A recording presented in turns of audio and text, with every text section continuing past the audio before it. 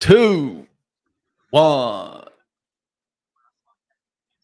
Yo-yo market on Tuesday. Looks like a wild Wednesday. We got a lot of earnings to talk about. We'll get a fundamental and technical perspective from Craig Johnson, everyone's favorite analyst over at Piper Sandler. It's Wednesday. It's pre-market prep. Let's get it started.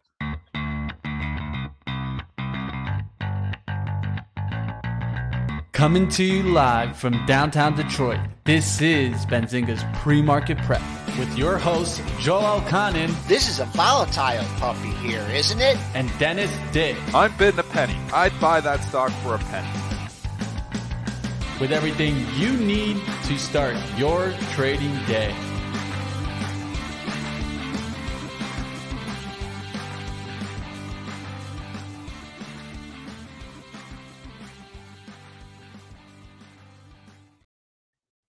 All right, investors, let's take a look at the market. We're starting out in the red again, down 17 and a quarter handles, peaked right off that 6 p.m. open, 43.8450. We're starting to bunch up here a little bit. Let's a little consolidation. The buck is flat at 106.04. The bonds are up 6/32. That's a good thing. Tight range. Crude popping up $1.78 here, 87.22. That's helping the oil stocks. Gold taking another leap forward towards 2K, once again up 23.80, 19.50, 150. Silver working its way through the 23 handle, up 40 cents at 23.43. Bitcoin futures, they're down $175 at 28,475, consolidating after that big move. Well, let's bring in Denny here, Triple D, whatever you want to call him. I look at that haircut, man, and it's like I don't recognize you. They're all upset at the haircut. The shaved, clean cut. They're like, who is this guy? Bring back Triple D with his crazy hair and beard. You probably even took a shower. They're not liking it. You want me to grow my hair back out, Chad? Put a 1 for grow it out. Put a 2 for keep a clean cut. We'll do that. We're voting right off the bat. It's too early for votes, though. So maybe I talked to you midday yesterday, and I said, "Man, turnaround Tuesday. They brought this market back up, and you're just like fade everything."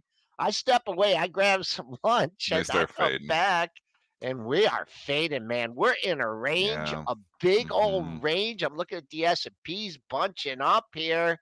What's going to take us out of this range? Look at that consolidation station, the upper right-hand chart. Can't bust through 43.50 and can't bust above 44.30. I mean, this is what we've been. We've not only been in this range for like the last 5 or 6 days, but we've been range bound on the S&P for 2 years. On the IWM, we've been in a downtrend, but range bound really for 2 years as well. If you go to the IWM, 164, 165 support, 198, 199 resistance. I mean, sideways for the win. So if you're writing premium, you're doing pretty good. If you're playing contrarian strategies, which is buying the dip and selling the rip, you're doing pretty good. If you're buy and hold, you're pretty much doing nothing. But if you're chasing moves, you're getting chopped up and losing money. So when you're going sideways, you got to adjust strategies and looking to buy the breakouts or sell the breakdowns. It's not working, folks. It's not strategies here right now. What has been working for this past 2 years is fading everything. Yeah, just going, even the I mean, the Qs are a different story, right? The Qs are the Qs. But if you look at like 2 months, if you look exactly back 2 years on the Qs, you go back to October, you settled at, you're a little bit lower. You were at 386.11. You're at 366, right? If you do the same example, we'll go to the S&P cash here. This is 2 years ago. The end of go back to 2021. We were a little bit higher at the end of October, but just in a range. We have spent more time really in the lower quadrant, though, if I'm looking at this monthly chart in the cash, but trying to build a base here at an elevated level. And I don't know if earnings are going to do it. Speaking of earnings, let's bring in Mitch. Good morning, Mitch. How you doing? Money Mitch is in the background, getting everything all set up here and trying to bring himself going forward here. Or maybe went for a quick bathroom break. He's there. He's always there. We're having trouble bringing him in here, though. But Money Mitch is trying to come in. Some little technical difficulties over there. So we'll keep going. Money Mitch, you're welcome at any time. All right, I'm sorry about that. Hendrix tried to rug pull me today, so he was keys, and my computer was going crazy. I was trying to get on there, but we're good. Is this the dog? Pull. No, the cat. I have a zoo over here. The cat pulled your plug? Yeah, he's a rock star, so he doesn't like the mornings. So you know how it is. It's Hendrix, Jimi Hendrix. So he pulled out your plug and he couldn't get back on. You're like, Hendrix, you shut my computer off. Hendrix, what are you doing? It's cool cat, though. It seems like we're all having animal problems this morning here. What's your problem? Oh man, the old what's Perry doing? The chat's not gonna like this, and I won't go into details, okay? But I got up at 5 to go swimming, right? And I'm like, smelled something, really wasn't sure what it was, but I didn't see anything. I stepped out to go downstairs, and you talk about stepping in. No. Yeah. Perry. Perry's getting older and sometimes forgets where to go. You're supposed to go outside, Perry. I know. So I only got 2,000 yards in this morning because I got to the gym late. Because usually I let Lisa clean it up. But I felt so bad this morning. The real question, did you say swimming? Yeah, guys, you don't want to get in the pool with Joel. Man. If you don't know about it, you don't want to get in the pool with Joel. He is a swimmer. I'm waiting to hear that Joel's going to cross the Atlantic, but I don't like the stock market today. No, open water, English Channel. No way. You can't Sharks. jump off the bottom of the pool. Sharks. You can't. Yeah, starts and turns. You can't. Don't worry. We'll give you an AI chip. You'll be all right out there, Joel. No. No way. All right. Let's kick it off, guys. We're going to go first to just a headline, then we'll go through all the earnings. A lot to talk about today. Microsoft is preparing to bring Amazon as a customer to its 365 cloud tools in a $1 billion mega deal, according to an internal document. This came from Insider Business Insider. What do you guys think about this deal? Do you think this is a good rumor? This is real? Is this just smoke?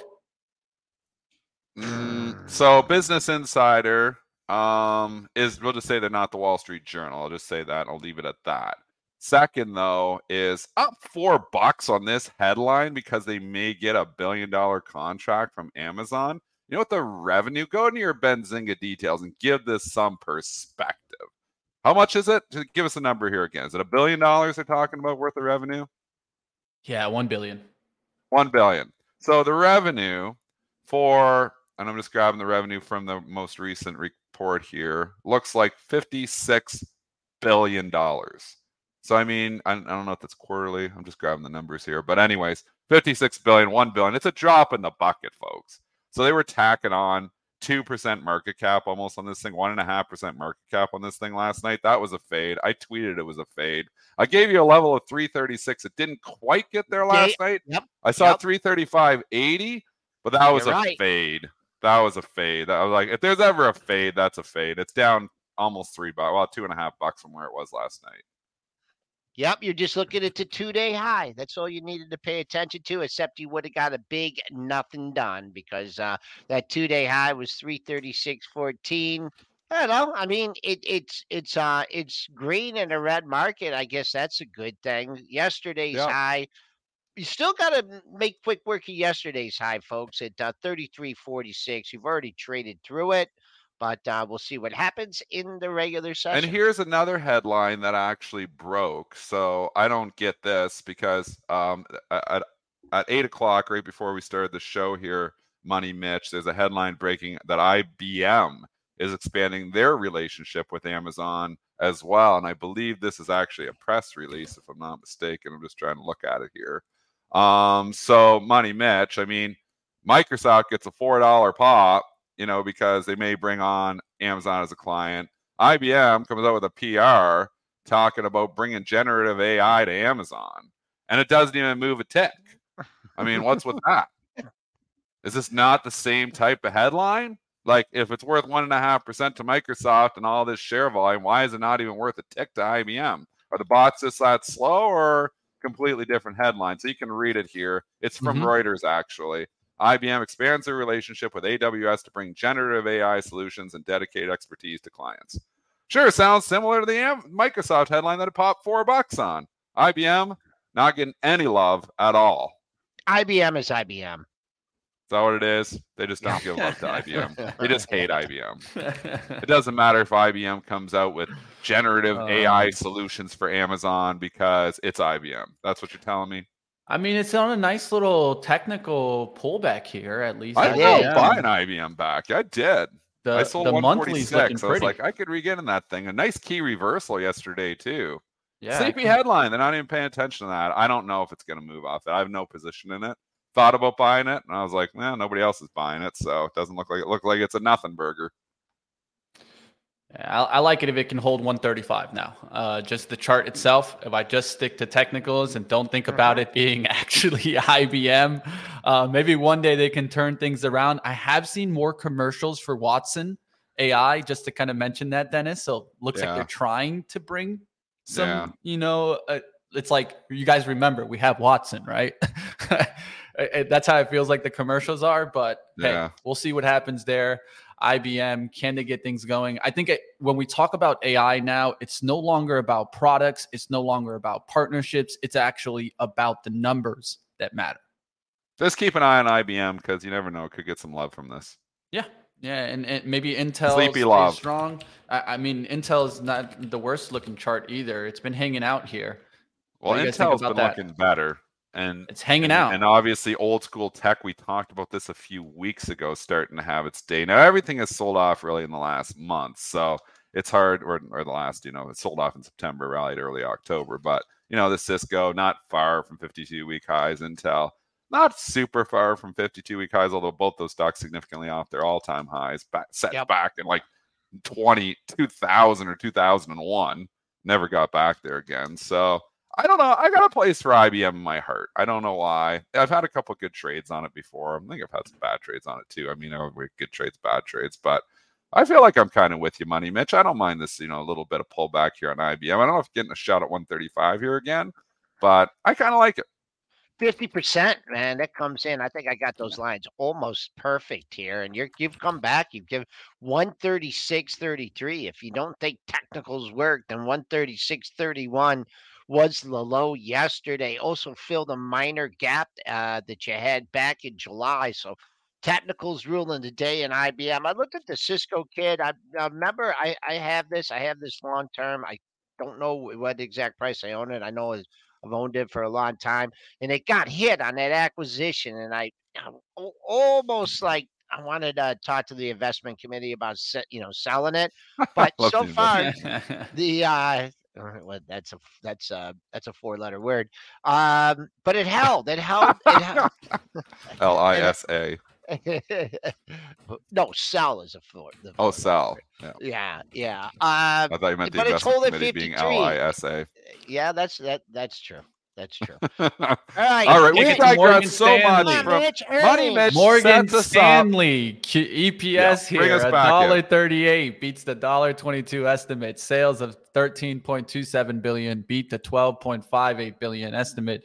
Morgan Stanley's Q3 provision for credit loss at $134 million, up from $35 million year over year. Might be telling us something there. Morgan Stanley Q3 investment banking revenues down 27% year over year. And not only the Morgan price action, but take a look how Goldman Sachs traded after their earnings. Oh, I know. Just kind of. This was really my mention choppy on live trading. I don't know how I didn't nail that Goldman Sachs, but it went. So yesterday's price action opened up near the highs around 315, immediately tanks to 308, goes back to almost 315. Then sells off all the way down to 306, then rallies up to 309. Chop, chop, chop. This is this market. Fading everything continues to work.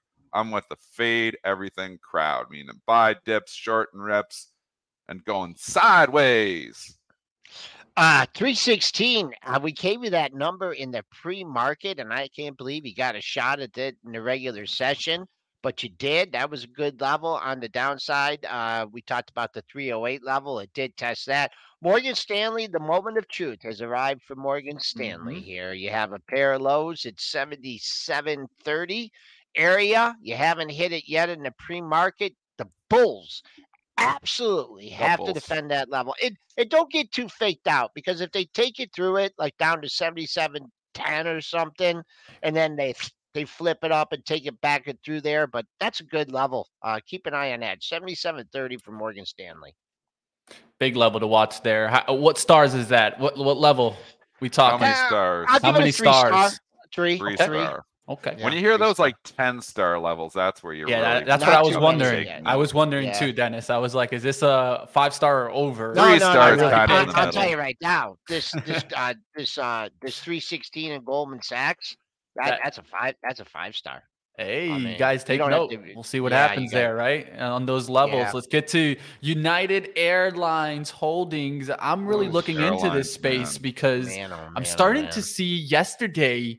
We talked a little bit about retail. Leisure had a really good day yesterday. United Airlines Holdings Q3 adjusted EPS $3.65 beats the $3.39 estimate. Total operating revenues at $14.48 billion, beat the $14.44 billion estimate. They do see Q4 adjusted EPS, assuming TLV flight suspension in October only at $1.80. So do you guys know a little bit more about that TLV flight suspension? No, I don't know anything about that, and I don't care to know anything about that. What I do know is, holy mackerel, these companies still make a lot of money. These might be like, when you look up value trap in your financial dictionary here, this might be the stock, UAL and Delta, because holy mackerel, the value feels like it's just like, oh my God, how do you go wrong? They just made $3.65 in the quarter. The stock's trading at $37. If they only had one quarter a year, the thing's trading at a PE of 10. If you bring that out, the PE is like 3. I mean, obviously, they feel like the earnings are going to fall off a cliff. You know, there's no doubt that the market is pricing an earnings decline of massive, epic proportions for all of these airlines. And the guidance is not helping, because they're saying the EPS could be as low as $1.50. I mean, they're making $3.39 this. Now they're probably making $1.50 next quarter. So you start going, you're like, ooh, the PE's jumping up slowly. But I mean, still, even they make $1.50 times 4 is $6. You know, the thing's trading PE of 7. These things making a lot of money, but it doesn't matter. The market absolutely hates them right now. They are inversely correlated perfectly with oil. As oil goes up, UAL and the airlines continue to go down. They absolutely hate the airlines. I don't know what turns the narrative around here, Joel. Like, it's all momentum. It's all sentiment. People are just like, recession is coming. Nobody's ever going to fly again. I mean, part of me thinks like, okay, you want to like be a contrarian? You know, these things are dirt cheap and you're getting back near. Find me a 10-star level in UAL. Oh, man. Well, it takes a while to develop the 10-star level, but I think I don't know if you guys gave the airport code, if that's for Israel.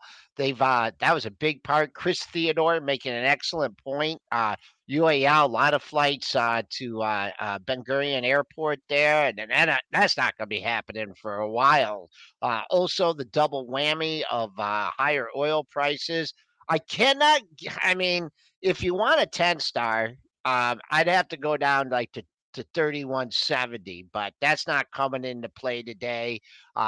You'd have to go a little. You got 37 has potential to be it. Like, if I was short and this thing came into 37, I'd throw a bid out there just to see if I got whacked.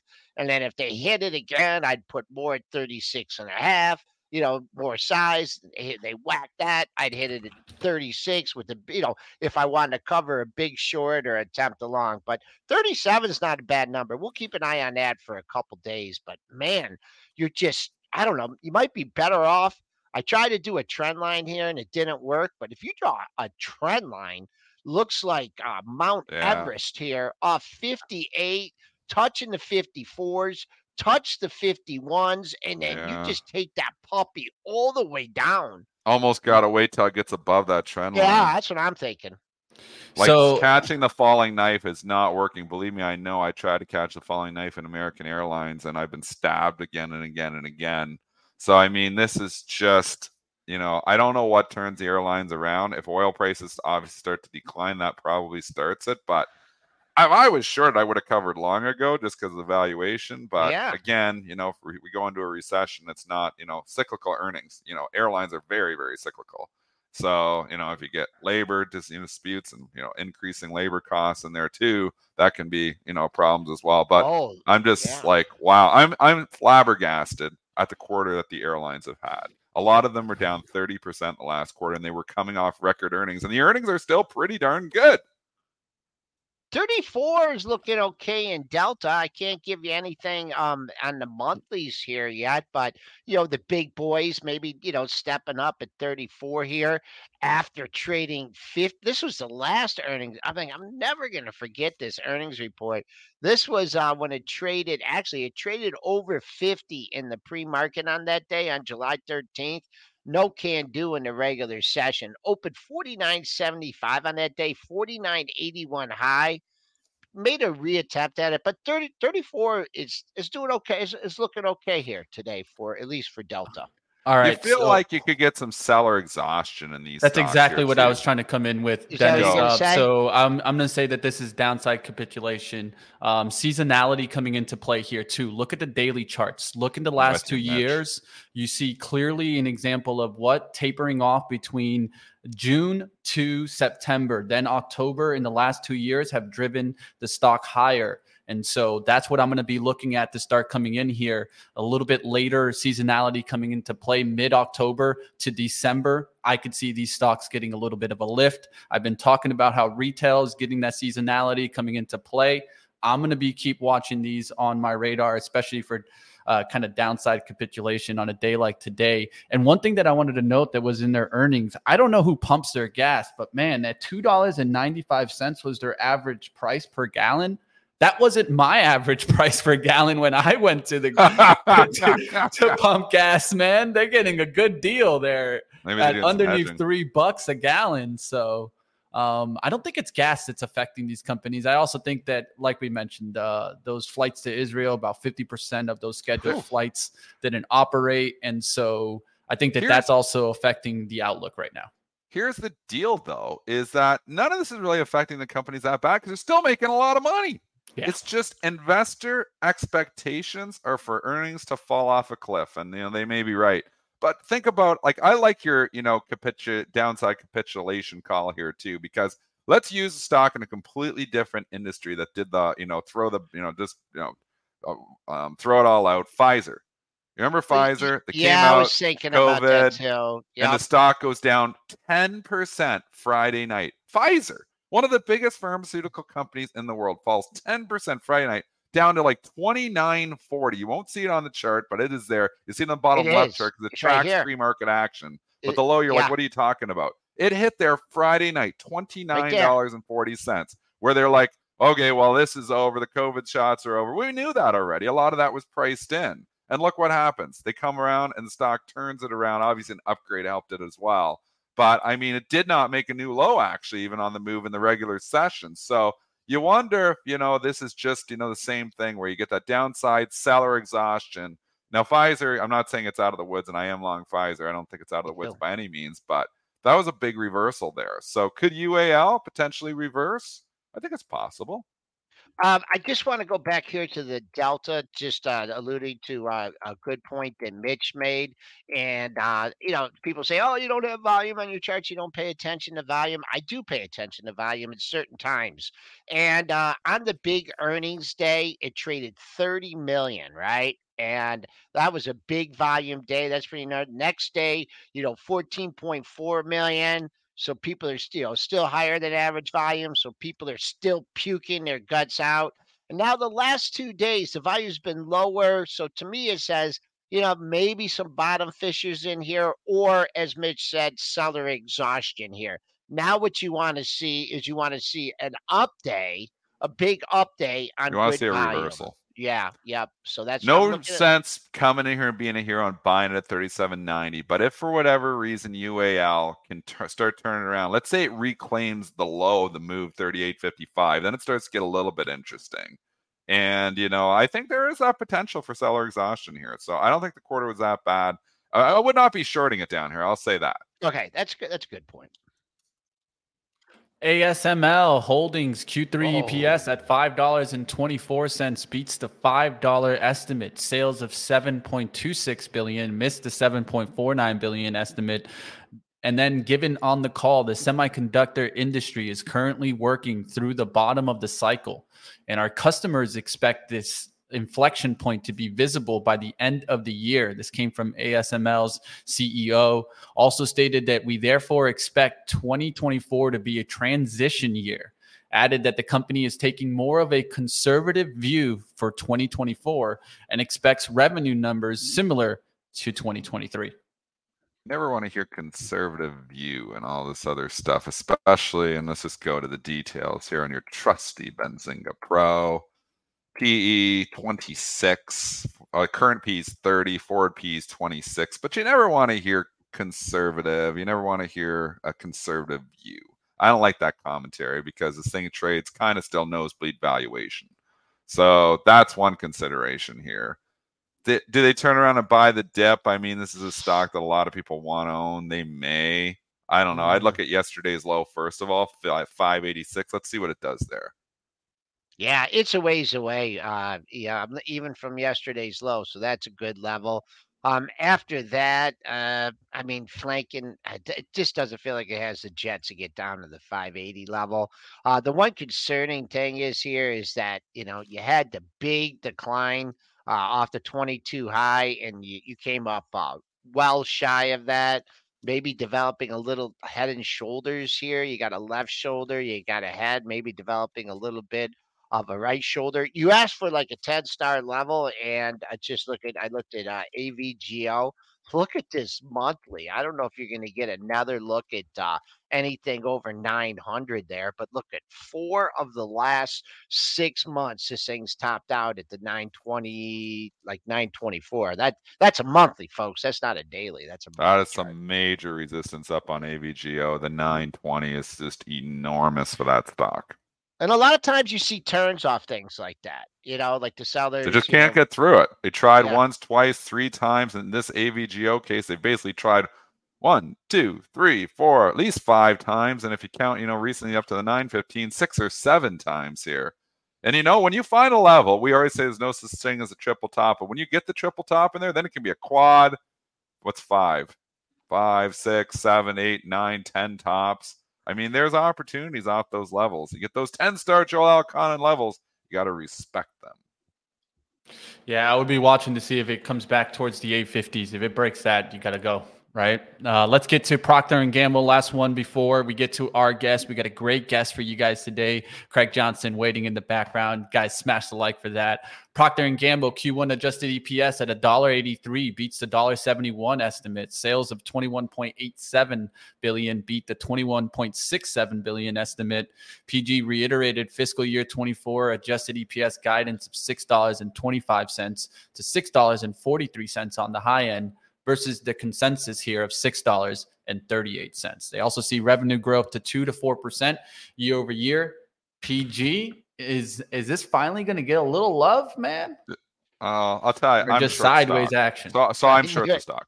I know. This is exact same trade as Johnson & Johnson yesterday. It's the same setup. It's the identical trade where I think consumer staples are out of favor. Johnson & Johnson gets the pop, up $3 on it, and then gives it all back. I feel like PG sets up the same way. It's up $3. 150 is a huge level. So I'm short the stock, plan on covering. Obviously, I will cover it today, win or loss. But I feel like there's a chance for this to pull back. Yeah, 150. This is a big move for PG. I'm not going to add too much on that. One psychological 140, 149.70 was a high. Paper probably stacking up at 149.50 here. You got 148,000 shares have traded, which is not bad volume for the pre-market. But with settling at 46.26, you got to absorb the paper at 47, 47.5, 48, 48.5. And 49. This thing might not even open over 149. Who's buying this up 282? Well, we'll find out off the open. Not me. Maybe we can sneak one more in here. Alliance Health Q3 adjusted EPS $8.99 beats the $8.45 estimate. Sales of $42.85 billion beat the $42.53 billion estimate. Fiscal year adjusted EPS to be greater than $33 versus prior guidance of over $32.85 and a consensus of $32.93.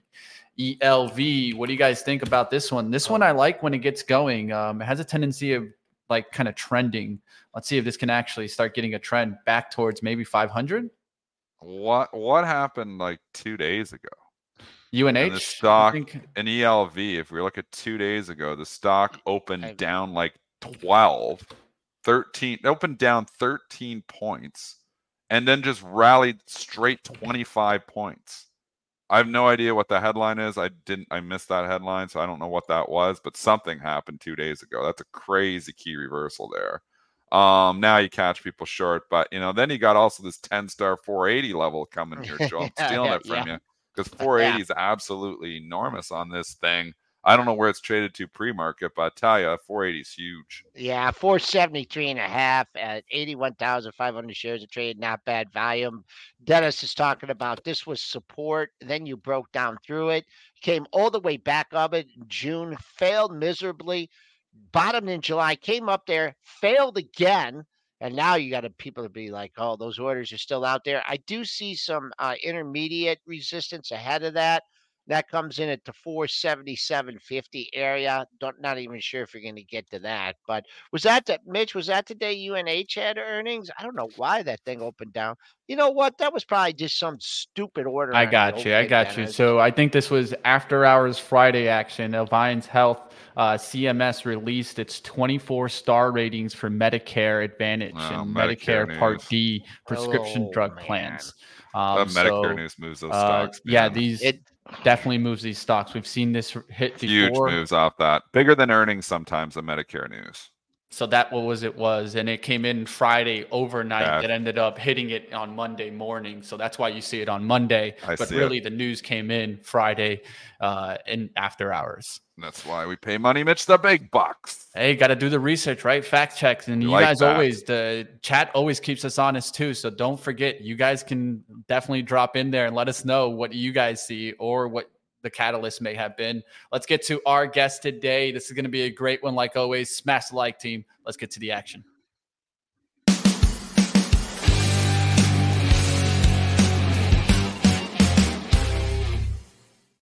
Craig Johnson, CFA, CMT, Managing Director over at Piper Sandler, Chief Market Technicians. You got a lot of titles there, Craig. How you doing today? All those titles in a nickel, I might be able to get a cup of coffee, That's one that my dad, that's what my dad used to say. That was an old saying from my dad. So I know you do a lot of chart work, and I know you do a lot of fundamental analysis, and you have to, but some things happen that aren't in the textbooks, and we have a geopolitical situation going on right now. Right. And it affects the markets. I mean, I've looked at some war statistics and, it's been good for some economies over the course of time. This one feels a little bit different to me, but how do you put this geopolitical, how does it affect your analysis, or does it not affect it at all? Well, first and foremost, we spend 90% of our time just thinking about the technicals and the charts and what they're telling us. And the way that I'm looking at this market, just sort of stepping back, if I told you, Joel, that you had a war in Ukraine, you've now got a very unfortunate and sad war happening in the Middle East. If I told you we didn't have a speaker to the House, if I told you that you had 10-year bond yields that have gone from 50 basis points to 480 and change over the last 24 months, if I told you any of those facts, you'd probably say, oh my God, the market should be lower at this point in time. But this is sort of a Teflon tape right now, meaning that a lot of this bad news doesn't seem to be pulling the tape down. I think that's kind of a constructive sign. Not to forget to add into this, we've got an inverted yield curve too, which historically in the past has led to some form of a recession. But all these things together, the market, all things considered, the market is holding up really well despite all these headwinds out here. So all these geopolitical concerns, Joel, you mentioned, the market's holding up pretty well. How should we view that? I think you got to view that as a positive sign, not a negative sign for this market. I have to agree with you, and I was gonna ask another guest, like if you were at a time capsule and you just stepped out today and you said, "Oh, did you hear what did you hear what's going on in Ukraine? You hear what's going on in Israel? Did you see the bonds? Did you see the TLT?" I mean, you'd be like, "Oh boy, did 4,000 hold in the S&P, and here we are." Yeah, right. So let's talk about let's look forward here. Q3 earnings season come out, is upon us. Some beats, some misses. We haven't heard from the big boys yet. Just give us a broad outlook here at Q3 earnings season. Yeah, so if you just again step back and sort of look at the consensus numbers for the earnings season so far, the numbers are sort of coming in okay. I wouldn't say that they're horrible. I wouldn't say that they're massive, but a lot of the financials have been coming in pretty well, whether it was Citigroup, whether it was Bank of America. Some of those numbers have been pretty decent. As long as these financial stocks can hold up and do well, I'm encouraged about this market and the fact that they're at least going sideways. We're not seeing a divergence. If we're seeing a divergence, totally different story. When the financials don't work, that's a pretty big headwind for the market. But right now, the financials are, for the most part, sort of neutral, hanging in there. Even a stock like Goldman is just kind of going sideways in here right now, which I think is a good sign. But Joel, step back and think about the big picture. We're pretty much through 2023. Most analysts are saying, hey, let's think about what 2024 earnings look like. And at this point in time, you're sort of looking at low double-digit earnings growth for either the 500, the 400, or even the 600 at this point in time. So we're talking about a market where you're trading about a median multiple, low double-digit earnings growth for next year. Doesn't feel terrible to me from a bigger picture setup perspective. Greg, what about, just the sector rotation that we have seen all year? And there are a number of sectors that just get no love whatsoever. And even some companies in specific sectors getting no love. I mean, we know the Magnificent Seven has been driving the bus, but, you look at the IWM, and I've been talking about this. I mean, we are near 52-week lows here on the IWM. There's 2,000 companies in that. So it's kind of the tale of two markets. I mean, we can look at this market, and it's hard to paint a broad brush over it because there are sectors that have just been hammered. I mean, the airlines, we were just talking about them with UAL earnings. Here's a sector that's actually performing on the fundamentals. The numbers are pretty decent, yet they just continue to punish these stocks. What turns around the value stocks? Because it's really been the value stocks that have really been hit. Well, here are a couple questions in there, Dennis. And first and foremost, let's talk about the IWM as an example. If we break apart the IWM, the biggest drivers inside of the IWM or the Russell 2000 is going to be financials. It's also going to be industrials, and it's going to be healthcare. And right now, if you think about financials, you have an inverted yield curve. So that's creating the headwind at this point in time for the financials to a degree. You also had this sort of mini bank crisis in March that has been solved by the Fed backstopping the paper at these banks.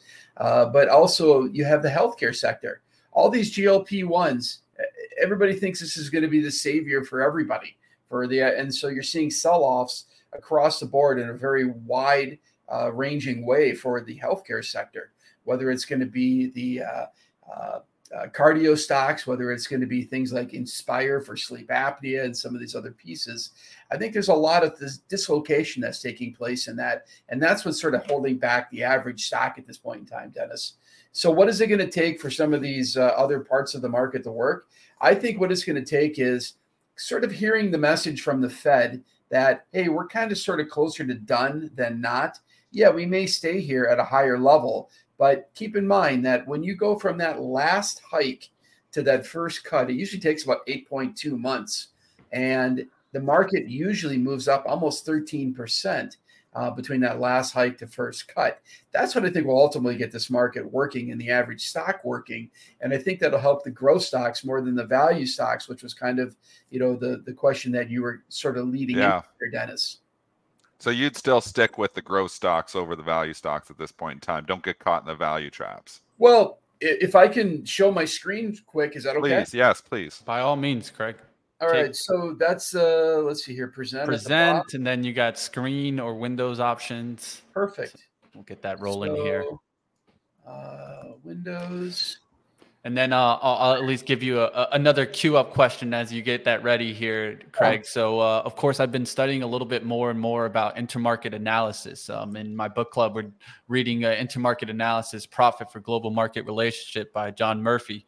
And I think that, being a CMT, you know all about this. Right now, a lot of people are focusing on the bonds action and the relationship between the equity market. What are you seeing there? I'll let you start getting to it. Here's your screen. Take control. All right. So first, on your question of your book club, that is an absolute fantastic book to read. John has done a great job with that intermarket analysis piece. And I would say kudos for you for reading it. I think that's one of the more definitive works out there thinking about the intermarkets. Now, let me come back to these charts real quick. Looking at the Russell 2000 from Dennis's question. Guys, what's the risk reward here? We've already smashed the Russell 2000 from a level of 2007 back to a huge area of support right here. You got even more support below. But take a look at the quick Q that's happening here. We're starting to see a divergence. Price is going down relative to starting to improve. Let's take it one step further and look at the mid cap. Shorter term, you've got an inverted head and shoulders pattern happening here. And you've now got the mid cap index back at the midpoint in terms of an RSI in here. That looks like trend is starting to change. You could be setting yourself up for a trade back up to the 200-day, which would be 25.51, sort of at minimum. But again, I'm encouraged by starting to see some of those pieces happening. Take it one step further and also think about, the S&P equally weighted index. Dennis, at the point in time that the average stock hasn't performed, look at this divergence again happening. This is classic technical analysis 101, that you're getting price and still in a downtrend, but the relative performance is starting to improve. That is all the sort of indications of potentially a trend change in the making. And if you think about that with what we had talked about in terms of 10-year bond yields, also with what the Fed is doing, take a look at the chart of 10-year bond yields here. Look at the classic divergence here between you're at the upper end of the channel, can't push through this. I think you guys were talking about triple tops earlier before I jumped on, but wouldn't you look at that as sort of a triple top in the making and your divergence here with the relative strength too? Well, so you're telling me you're not in the Rick Santelli fan club of 13% long-term rates here? I don't know if you caught that. Rick Santelli was on CNBC saying his technical analysis says long-term rates are eventually going to 13%. Me and Joel said the S&P is going under 3,000 if we go to 13% rates. What's Craig Johnson's longer-term outlook here on yields then? The longer-term outlook is, and I apologize, I don't have this queued up, but the longer-term outlook is simplistically this. If you go back and you study the period of 1981 to about 1984, you'll notice that is when you saw rates peak in 1981. You then had a big drop. You broke the uptrend that had been intact for 30 years before that, had this relief rally back the other direction, made a higher low. But guys, that took years to play out. We're doing the mere opposite of that right now. We were in a 40-year downtrend for rates. We then moved up, reversed the downtrend in 22, accelerated up. There's going to be a pullback that's going to come into play here that probably takes the 10-year bond yield probably to 350 or below sometime in the next, call it 6 to 9 months in my viewpoint. Ooh. Okay. Now that's a big call, but I've made crazier calls in my life. Okay. But at the end of the day, like that. Stock market would like that. Oh, then we'd be at 5. We'd be at 6,000. I mean, if there's the market's going to absolutely love that. And again, that lines up with the Fed sort of being done too, right? From what I'd said earlier, when you go back and you look at all those rate periods where the Fed went from hikes to then ultimately last hike to first cut, the market went up 13%, guys. And that would synchronize with all these pieces coming together on the macro side of it and all the work that Murphy's done talking about these relationships and everything else. But these turns, these secular turns, take a very long time to play out. And that's what we got to sort of keep in mind. Investors aren't thinking about 2, 3, 4 years, right? They're thinking about where's your next trade? Where's the next sort of entry point, exit point, and those kind of things. And with rates, I think you're going to see them come down. And that's going to get your small mid-cap growth stocks working. And again, I come back and I look at a couple of these other pieces here, and that's where I start wondering, hey, maybe this is already starting to happen with, RSP doing this, the mid starting to improve, the Russell already pretty well beaten up. I think the groundwork is being laid. So is it, from what you're saying here, the Magnificent Seven's not going to be so magnificent? It's for many years it's been, so go those big guns, so go the market. So are they going to hold steady, or is there going to just be a wicked rotation out of those and the little guys come? A lot of people hanging out in those stocks, and there's no question. But quiz time, right? So take a look at the chart of, NVIDIA in here, right? Left shoulder, head, right shoulder. And on the most recent price action, we couldn't get back above that left shoulder in here. That is your basic definition of sort of a multi-month head and shoulders top. And if you think about where the neckline is in here, you're talking about 403, 409, somewhere in that vicinity. You break that neckline in here, and you're going to be looking at potentially a measured objective of $300. I think there's going to be profit taking in a lot of these Magnificent Seven stocks, and I think a lot of them just need to go sideways. And I think if the Magnificent Seven companies go sideways, I think that'll open up the opportunity for this market to hang in here. Okay, number one, and number two, for the market to ultimately broaden out. Because if I look at Apple, I look at Microsoft, I look at some of these names, and they are marking time, not only on a absolute price basis, but on a relative basis, still strong. But again, going more sideways in here than what we've seen before. This is such a bold call by Craig. I love it, actually, too. It's a contrarian call, basically looking at bearish patterns on the Magnificent Seven and potential bullish patterns on everything that's been beat up. Think about just from a, just overall perspective of, I always say the market likes to punish the maximum amount of participants. Think about how much punishment there would be if the Magnificent Seven started selling off and then all the other stocks started picking it up and the market did broaden off. That would punish a lot of people. And it sets up not bad for seasonality here too, Craig. We're coming into a historically stronger period for the markets here. So maybe there is a play to buy some of these beaten down value names. Well, think about something like an Inspire Medical. It's not like sleep apnea is going away and America is less fat, okay? I get it. The GLP-1s are helping with some of that, but it actually may make their addressable market bigger, their total addressable market bigger, because some people can't do the surgery because they're too heavy. You got the same thing with orthopedics and other types of things. I think you got a lot of these healthcare names getting caught up right now, as an example, in sort of year-end selling at this point in time, or tax laws selling at this point in time. So I guess from my perspective, guys, what I would say is I think there's some opportunities here for a lot of these beaten up stocks that, again, people just aren't thinking about. And from a trading perspective, they're so beaten up, I don't think you can crush them a lot further than where you're already at. We gave this example with Pfizer the other day. And Pfizer on Friday night did the news dump, the classic Friday night news dump, where they basically said nobody's ever getting a COVID shot again. Obviously they didn't say that, but they were warning on all of that. The stock fell almost 10% Friday night. Yet we come in Monday morning, it's only down 3%, and then it gets an upgrade, and the stock ends up closing green. So, just seller exhaustion all over the place in Pfizer, which is one of the biggest pharmaceutical companies in the world. Tale of two markets here. I love the contrarian views you're giving here today, Craig. It's just, again, I'm just reading the tea leaves, and I'm trying to take the emotion out of this crazy geopolitical world that we live in right now, and to sort of favor the trend lines over the headlines at this point in time, guys. Trend lines over headlines. I like that. Craig, before I let you go, people have been listening over the years. Certainly remember, during COVID and the stance that you took, and very, very optimistic. I remember your Carnival Cruise Lines. It's come back down. It's had some rallies, but I just wanted to ask you about the lead. Just a little bit more detail. The Delta and these airlines and maybe the cruise lines, or those looking at value in stocks like that? Yeah, when I go through and I look at my industry groups on all those, I think it's time to take profits in the cruise lines. It's time to take profits in Delta Airlines and all these others. They're all rolling over. They've got higher labor costs. If you think about it fundamentally, they got higher labor costs, higher fuel costs, And, people are starting to feel pinched in the wallet, and people are making choices, and the traveling binge seems to be sort of coming to an end post-COVID.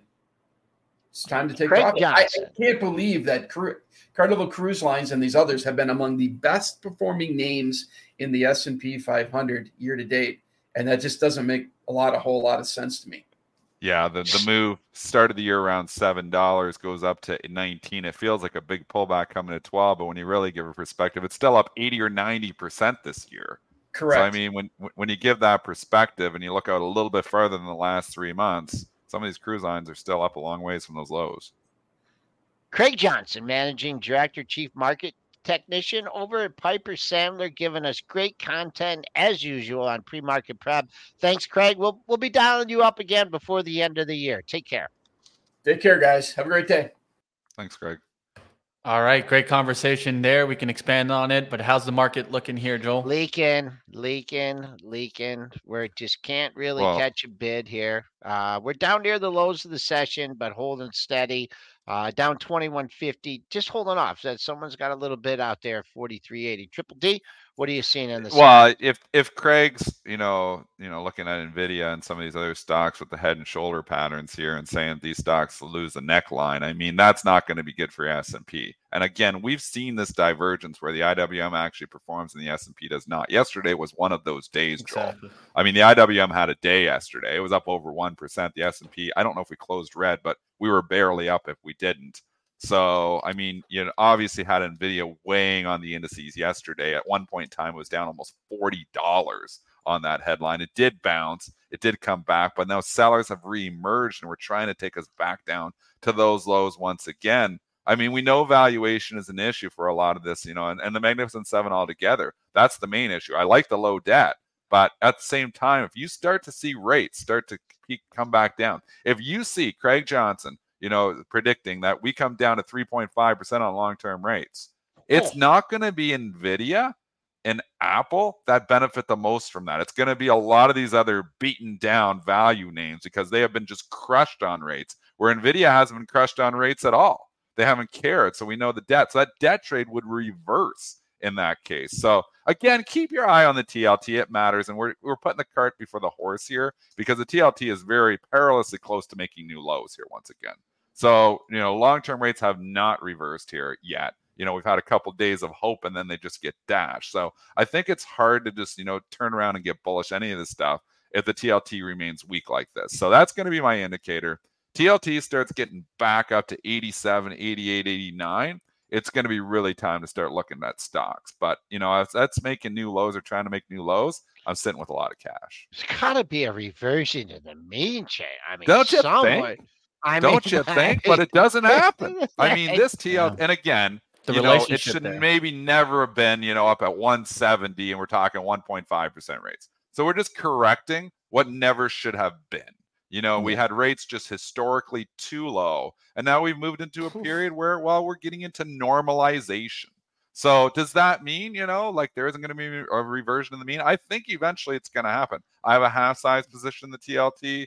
I may add to it at some point in time here. This is in the long-term portfolio, not in the trading account, because I don't usually like to buy stocks that, are viciously trending down, but I'm a contrarian investor at heart. And I do buy when, everybody's throwing everything out in my longer term portfolio. But I mean, I think bonds eventually, I believe in Craig Johnson. I'm with them 100%. I'm usually against Craig in a lot of cases because, Craig, I'm usually against, but I've been against him before. But I'm with them 100% on a lot of these calls here. I think rates could eventually start ticking back down. I think value could pick up the slack. I think the Magnificent Seven might not be the magnificent coming into the first quarter of 2024. The only thing that I don't see is rates coming down, at least in 24. I think that they're going to save that ammo for maybe a new president or the same president we have, but I don't see that coming down unless we just get wrecked. And it needs to be if the ugly. economy gets wrecked, then they start coming down. That's the only thing that I would see them cutting rates because inflation's not back at 2%. The biggest issue here, though, Mitch, too, is that the Fed controls the short end, but they don't control the long end. And what we have seen recently is the Fed has been pretty much done. I mean, they're 1 quarter and done, and they're talking like that. Yeah. But what they've lost is the long end. Like the long end is adjusting and saying, higher rates for longer. That is really what is getting priced in here, is higher rates for longer by the long end, going up and getting into the fives, or keep peaking into the fives. Yep. So that's what's really happened here. And the Fed honestly doesn't really control that. So that's the risk here for the Fed, is that they keep rates, and they keep this outlook so long that the bond traders are just like, you know what? We are scared of this Fed, what they've done here now. We think they're going to keep rates up for a prolonged period of time, and we're willing to pay for that. So in the case of selling bonds. So, I mean, maybe the commentary changes. They say, no, it's not higher rates for longer, and that would help the long end. But right now, the long end is saying higher rates for a long time. Like keeping up here, not saying going higher, but these rates staying up here for a longer period of time. That's what the bonds are saying. Let's get to the regional bank action. 5 regional banks reports coming in here. So what I'm going to do is I'm just going to give misses or beats on them. We'll take a look. We can talk about the KRE and that action there. Citizen Financial Group here, they missed on EPS and missed on sales. Then you can go to First Horizon. This is going to be a beat on EPS and a miss on sales. Then on US Bank Corp, they beat their estimate on EPS and missing on sales here. M&T Bank, a bank that I'm really looking into right now, deep diving into EPS, $4.05 beat, also the $3.94 estimate. So they beat on EPS and also beat on sales. And then Ally Financials did beat on EPS and also another miss on sales here. So it looks like 4 out of the 5 missed there on sales. So just to kind of note that, that's kind of something that I see in all of them. Lots to unpackage here. I think the banks have been hit really hard, and you could have some seller exhaustion, some dead cat bounces in a few. I know USB had one yesterday.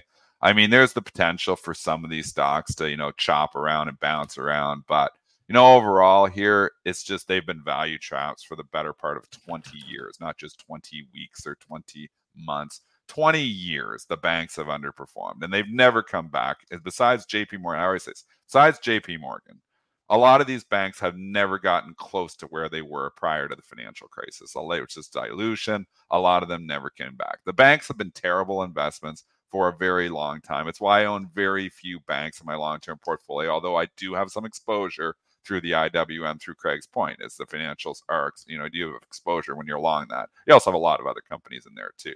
But I don't have a lot of direct bank exposure because the banks have just been underperforming assets. People are sitting in there 3% dividends, but the stocks have just not performed. I mean, Citigroup, Joel, just give some perspective. I know we moved away from the regionals, but it all encompasses the same thing.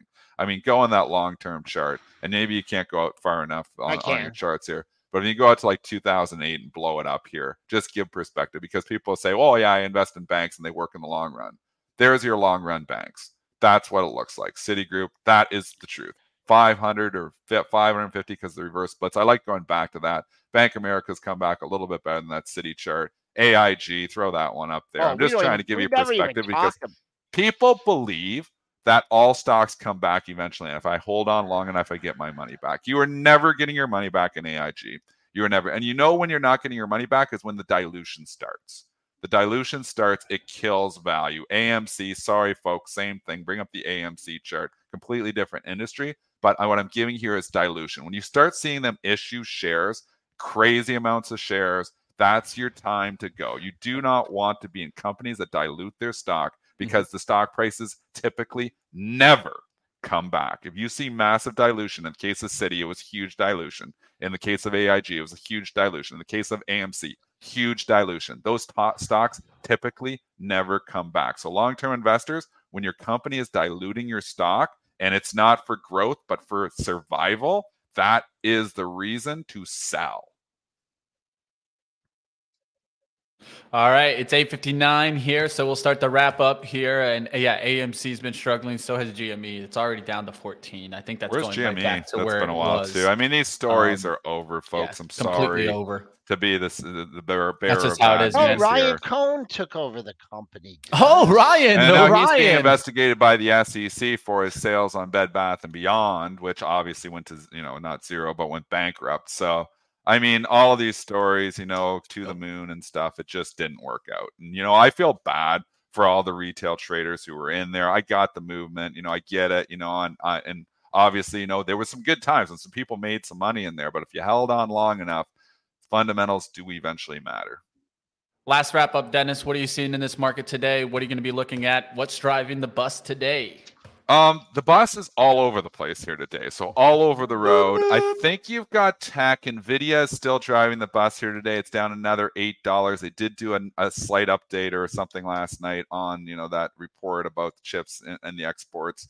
It's down $8 here. It's going to challenge, it looks like, the 424 low from yesterday. You hope that holds. That's a key level. You do not want to see that 424 go. I mean, I don't like the head and shoulders. I don't like that. I think you've got to go with just, I think there's going to be a lot of chop. I think we stick with the same theory that we're not going straight down. We're not going straight up. We're going to chop around. So don't be shorting stocks when they're down 7-8% thinking they're going down 10. And I don't be buying stocks when they're up 7 or 8% thinking they're going up 10. Chasing has not worked for the last little while. It is a contrarian market. Buying dips, shorting rips has been the way to prosperity in 2023, at least in the back half. Hanging out near the lows of the pre-market session. So I don't know if we're going to get the kind of wicked rebound that we did get yesterday. Looking at the lows from yesterday, pretty key here at 65.75. So seems like it's thickening up a little bit here on the bid side as we start to come down 22.5 handles. So I'll be seeing if we can hold that Tuesday's low, which is right near a weekly level on a rebound here. We know things are thin in the 80 and 90 handle, just the way it traded yesterday. So if we could put a short-term bottom in, whatever, get that little sympathetic 940 rally, I'd look at see what happens at mid-range on the session. That's it for me. All right. That's going to do it for us here on Pre-Market Prep. I'll get Joel Elconin out of here. Definitely keep up with him on the closing print. Dennis Dick, of course, Triple D Trader. You guys can always catch him on Twitter. And I do want to tell you guys about our AI event that will be coming on Thursday. So just going to go ahead and tell you guys this is definitely an event that you guys do not want to miss out on. This is going to be on Thursday, October 19th, tomorrow, 11 a.m. Eastern. We'll be having Amazon. We'll be having Qualcomm. We'll have MasterCard, Verizon, big companies. You don't want to miss out. I'll see you guys there. Don't miss it. And like always, smash the like. Coming up next, you guys got live trading. We're going to get after it. Joel, Mitch, what do you got for us? I hope Dennis is still listening. Dennis, are you still there? Oh, he hopped. He hopped quick, man. He had some trading action to get to. Yes. I don't know if you've ever been on with him before, but I had to talk to the commander-in-chief of the markets coming on tomorrow. None other than Fari Hamzy of Hamzy Analytics. Fari! Yeah. You'll be sorry if you don't listen to Fari. So that's what we got going on tomorrow. I just wanted to tell. I hope Triple D, I hope you're listening there. But that's it, folks. I'm going to go talk cannabis and beverages with Gerald Pasquarelli over there at Wedbush Securities. So everyone, have a good day. All right, Joe's hopping, and I do want to tell you guys about a brand new show that we have today. We will be releasing Trade to Black podcast, our brand new cannabis show brought to you guys by the guys at the Dales Report. So if you guys want to check out some new personalities on Benzinga today, 4:10 p.m. Eastern after start swing trade, I will get you guys over to a really interesting podcast. They cover cannabis. They cover cryptocurrency. They also cover psychedelics, so you don't want to miss those areas if you're looking to understand them, looking for investment opportunities, or just looking to have a good time. I'll tell you one thing. These guys have a great time on screen, great personalities. You don't want to miss that. That's going to come to you later today, 4:10 p.m.